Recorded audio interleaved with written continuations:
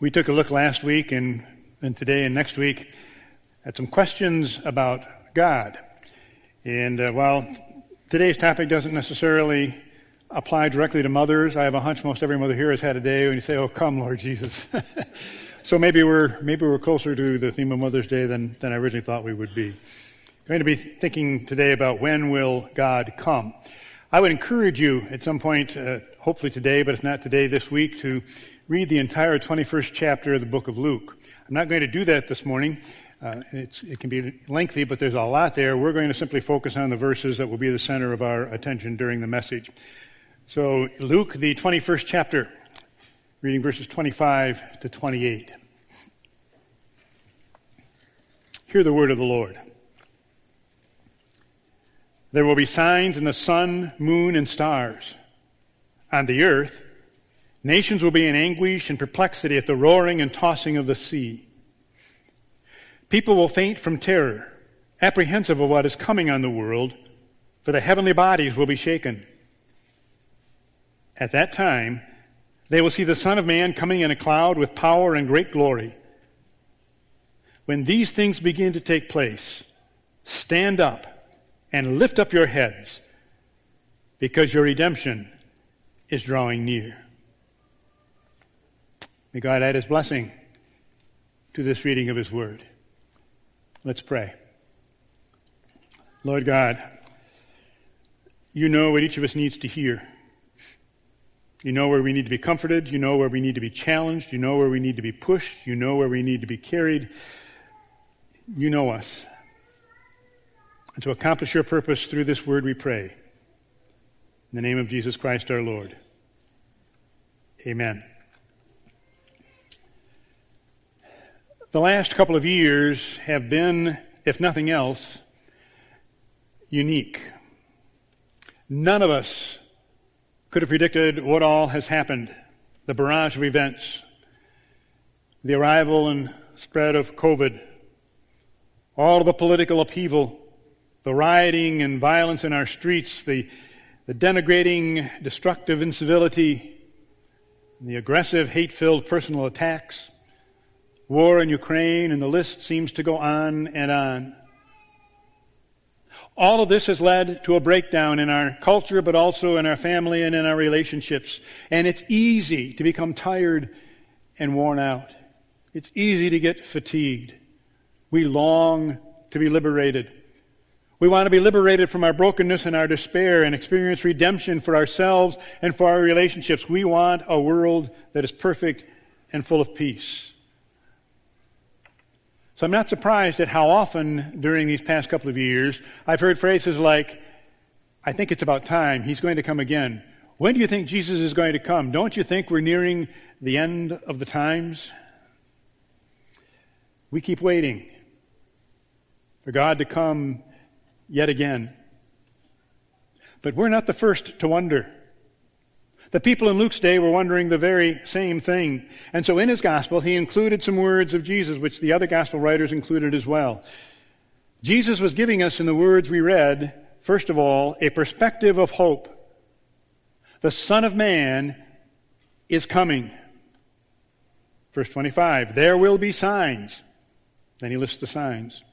At that time, they will see the Son of Man coming in a cloud with power and great glory. In the city that was once Constantinople, a man was visiting the mosque of St. Sophia. He stood quietly there, marveling at the breathtaking architecture. It was built as a Christian church, but had long since been converted into a Mohammedan place of worship. And all of the Christian symbols and pictures had been covered over by paint or Arabic lettering.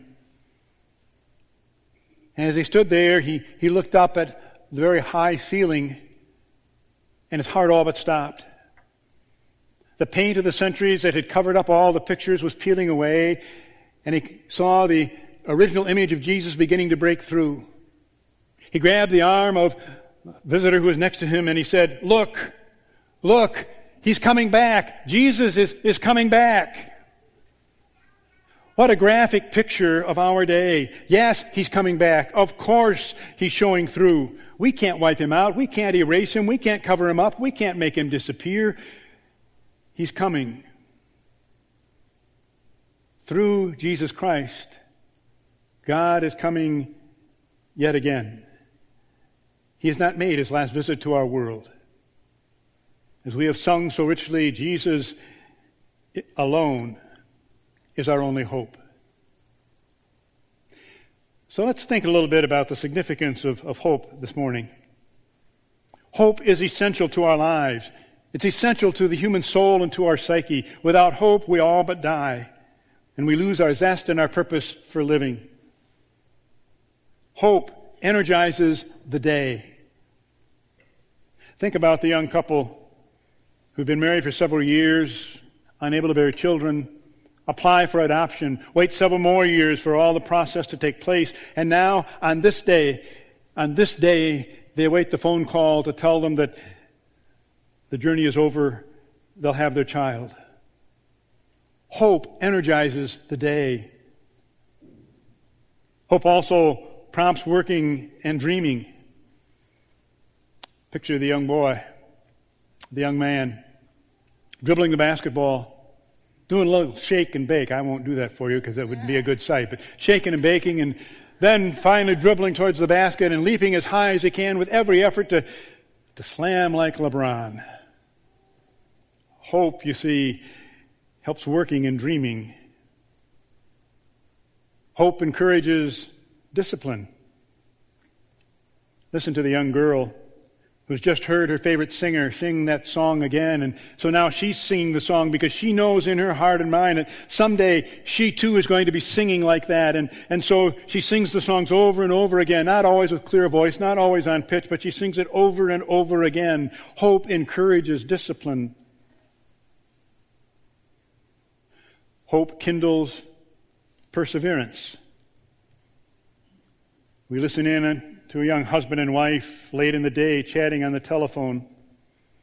He still has 2 or 3 hours of work left to do before he can come home, and they so long to be together, but they know this is the price to pay for starting their own business, and they hang on because they can taste the day when the business explodes and he can hire help and spend more time at home with his wife and they can be together.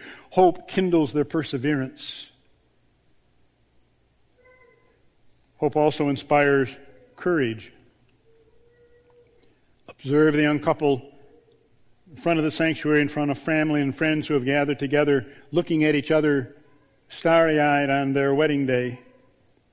Hopes of love and glory and success make this the greatest moment of their lives. Without that hope, they wouldn't dare to enter into that relationship. It is hope that inspires courage. Yes, hope is essential. Some of you may remember, I don't know if the kids still do it or not, but as kids, you'd take a magnifying glass and hold it over a leaf and wait for the sun to get hot enough through the magnifying glass to start the leaf on fire. Well, hope is sort of like that magnifying glass. Hope is that which focuses something deep down into our souls, which burns and which drives us. As someone said, it is hope that gets us out of bed in the morning and shapes the contours of our day. And truth be told, God's people have always had hope, a very special hope. I think of Jeremiah's time. The nation of Israel was once again in the midst of a great major crisis and under siege. And so Jeremiah recalled a promise that God had made to an earlier generation when they too were in trouble. And he wanted to reassure them that God had not forgotten them, so he recalled that promise, Jeremiah 33:15. At that time, I will choose as king a righteous descendant of David. That king will do what is right and just throughout the land. The people of Judah and of Jerusalem will be rescued and will live in safety. The city will be called the Lord our salvation. He said God will come to rescue, to save, and to restore. And yet, Jerusalem tumbled. But Jesus, as fulfillment of the promise, came. Righteousness arrived in the flesh, and hopes again were raised. And now, in Luke's time, Jesus was answering people's questions about the future. And Luke records for us some of those conversations. People wanted to know, when will God come in all of His fullness to restore His kingdom here on the earth? Jesus gave them the answers. But then Jesus died. Their hopes were dashed. Their thinking confused. I think we know what they felt like. It often appears like our world is coming apart at the seams. Human power keeps failing.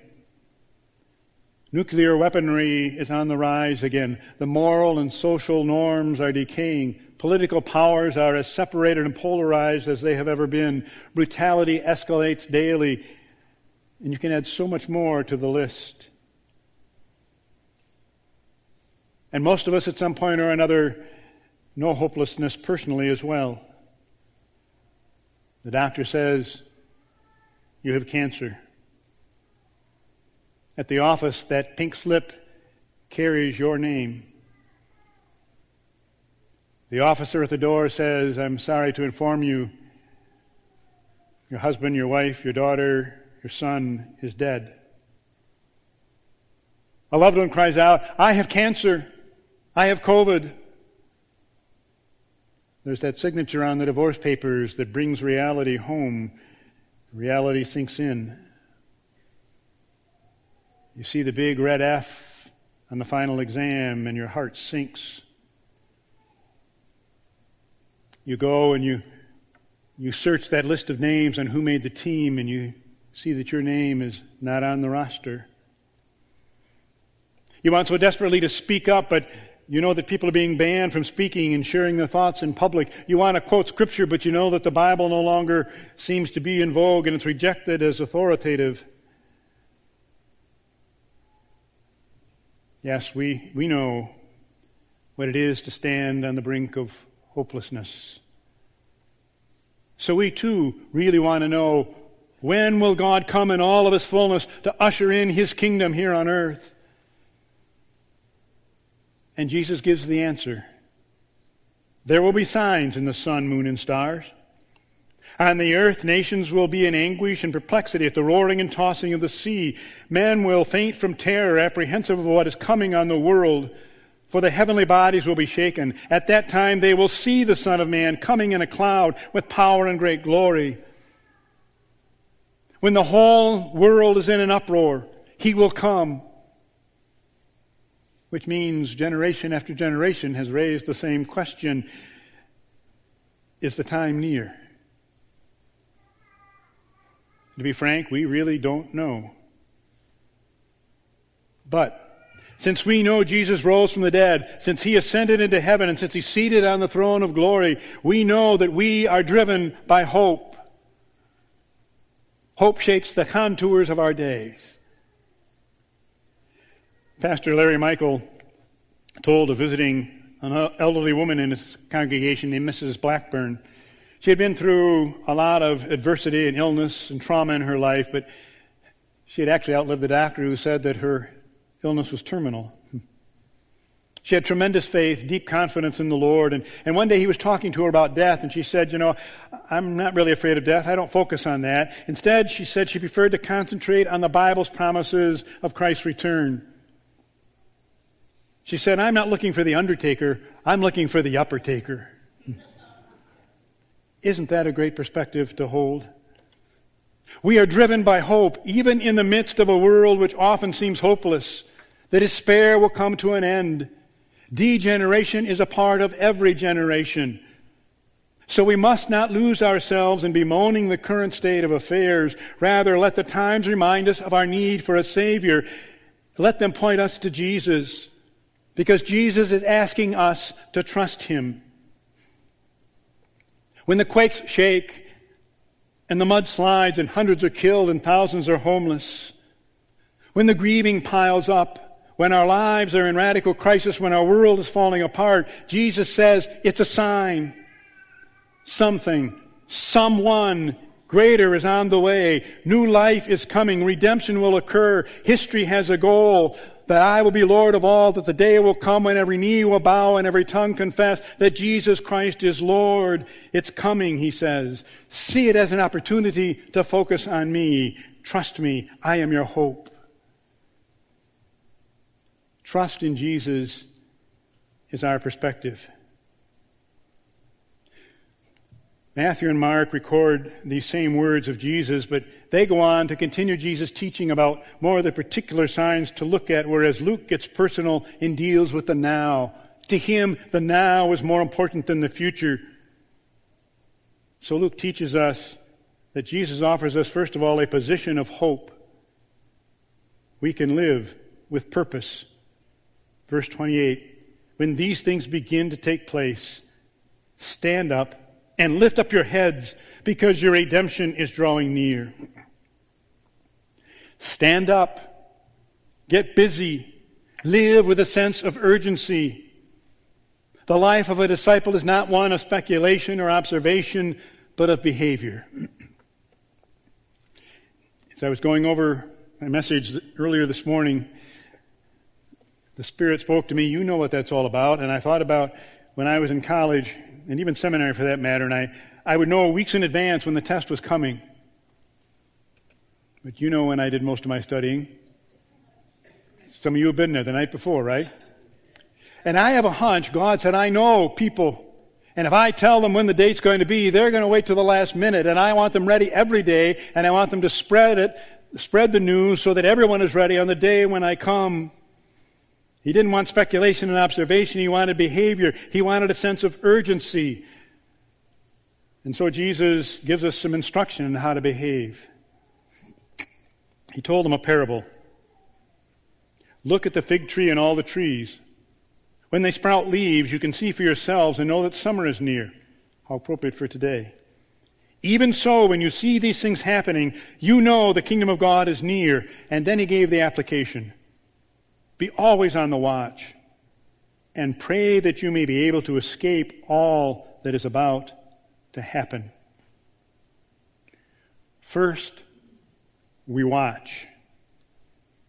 Basic idea of that word watch is to be aware of what's happening. Driving in from South Haven today with the budding of the trees, it's easy to say, summer is near. So Jesus says the occurring of these signs reminds us that the Lord's return is near. Watch doesn't mean to stand around and look and wait for signs. It means be awake, be alert, be ready. Don't get caught unprepared. It is so easy for us to get weighted down with the cares and temptations of this life. During difficult times, it is so easy just to want to give up and start living with the unsaved world. So Jesus says, watch, resist, be ready for when Jesus returns. The important thing is that we know Jesus keeps his promises and that his word will not fail. He will come again. There's a legend that Satan and his demons were having a Christmas party. And as the demonic guests were departing, one of them said to Satan, "Merry Christmas, Your Majesty." And Satan responded with a rough growl, "Keep it merry, my friend. If they ever get serious about it, we'll all be in trouble." Jesus says, get serious about it. Get passionate. Be on the watch. And the second behavior that Jesus teaches is that we pray. We pray. We pray so that the coming of Jesus will not overwhelm us and the judgment will not overtake us. Hold on to the spiritual dimension of life. Prayer is not so much us getting something from God as it is drawing us closer to God. Listen to what the psalmist said so poignantly in Psalm 91. He will spread his wings over you and keep you secure. His faithfulness is like a shield or a city wall. You won't need to worry about dangers at night or arrows during the day. And you won't fear diseases that strike in the dark or sudden disaster at noon. You will not be harmed, though thousands fall around you. And with your own eyes you will see the punishment of the wicked. The Lord Most High is your fortress. Run to Him for safety, and no terrible disasters will strike you or your home.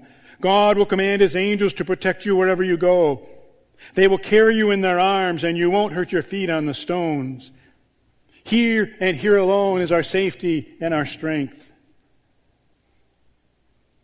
Our behavior of watching and praying puts us into an attitude of anticipation. Be always on the watch. Always pray that you may be able to escape all that is about to happen, that you may be able to stand before the Son of Man. Anticipate standing before the Lord Jesus Christ and hearing the words, "Well done, good and faithful servant. Enter into your master's happiness." Watching, praying, being faithful in the here and now leads to the rich blessing of our Lord in the hereafter. Our task is to keep standing until the day we bow before Him. When the early church, like us, struggled with the question of, when will God come? Peter answered, "The Lord is not slow to do what He has promised, as some think. Instead, He is patient with you, because He does not want anyone to be destroyed, but wants all to turn away from their sins."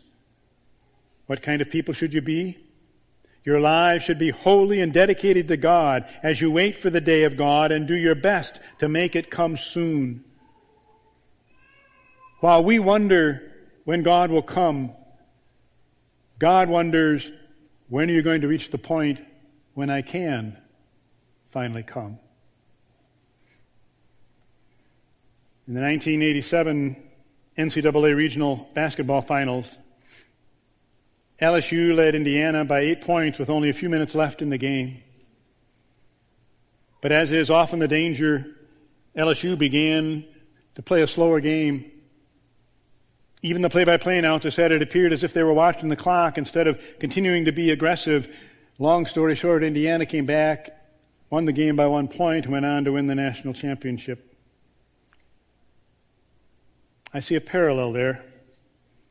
While Jesus encourages us to be aware of the signs of the times, He clearly calls us to be energetic in faithful, active service. As we await Jesus' promised return, we are not so much to watch the clock as to be diligent servants during the time that we have available. When will God come? Who knows? And in one sense, who cares? The task is the same. Keep living. Jenny Lind, the late great opera star, used to sit alone for a few moments in the quiet of her dressing room before taking the stage for a performance. And then she would strike one clear, vibrant note and hold it as long as she could. And then she would pray, "Master, let me ring true tonight. Let me ring true as Thou art true." Ring true. Ring true until He comes. Ring true so that He comes. No matter when He comes, ring true. If you have never given Jesus permission to be the Lord of your life, there is no better time than now, so you can start ringing. If Jesus is already Lord of your life, there's no better time than now to begin to ring louder, clearer, and stronger than ever before. Stand up. Lift up your heads, because your redemption is drawing near. Let's ring true. Let's pray. Lord God, we believe that You keep Your promises, that You are faithful and true, And you will come again, and when you do, every knee in heaven and on earth and under the earth, every knee and every tongue will confess, some willingly, some grudgingly, that Jesus Christ is Lord. Lord, we long for the day. But Lord, we have work to do. For those who have never said, Lord Jesus, I want you to take over my life. May this be a moment in which they say that to you, be it here in the sanctuary, be it listening online now or later, just to say, Lord, take over. I want to be ready. I believe in you. I want to trust you. For those of us, Lord, who have sought to live for you, encourage us, empower us, strengthen us. And as we ring true, make the tones of our ringing clearer and louder than ever before. Even so, come, Lord Jesus. In the name of Christ our Lord we pray. Amen.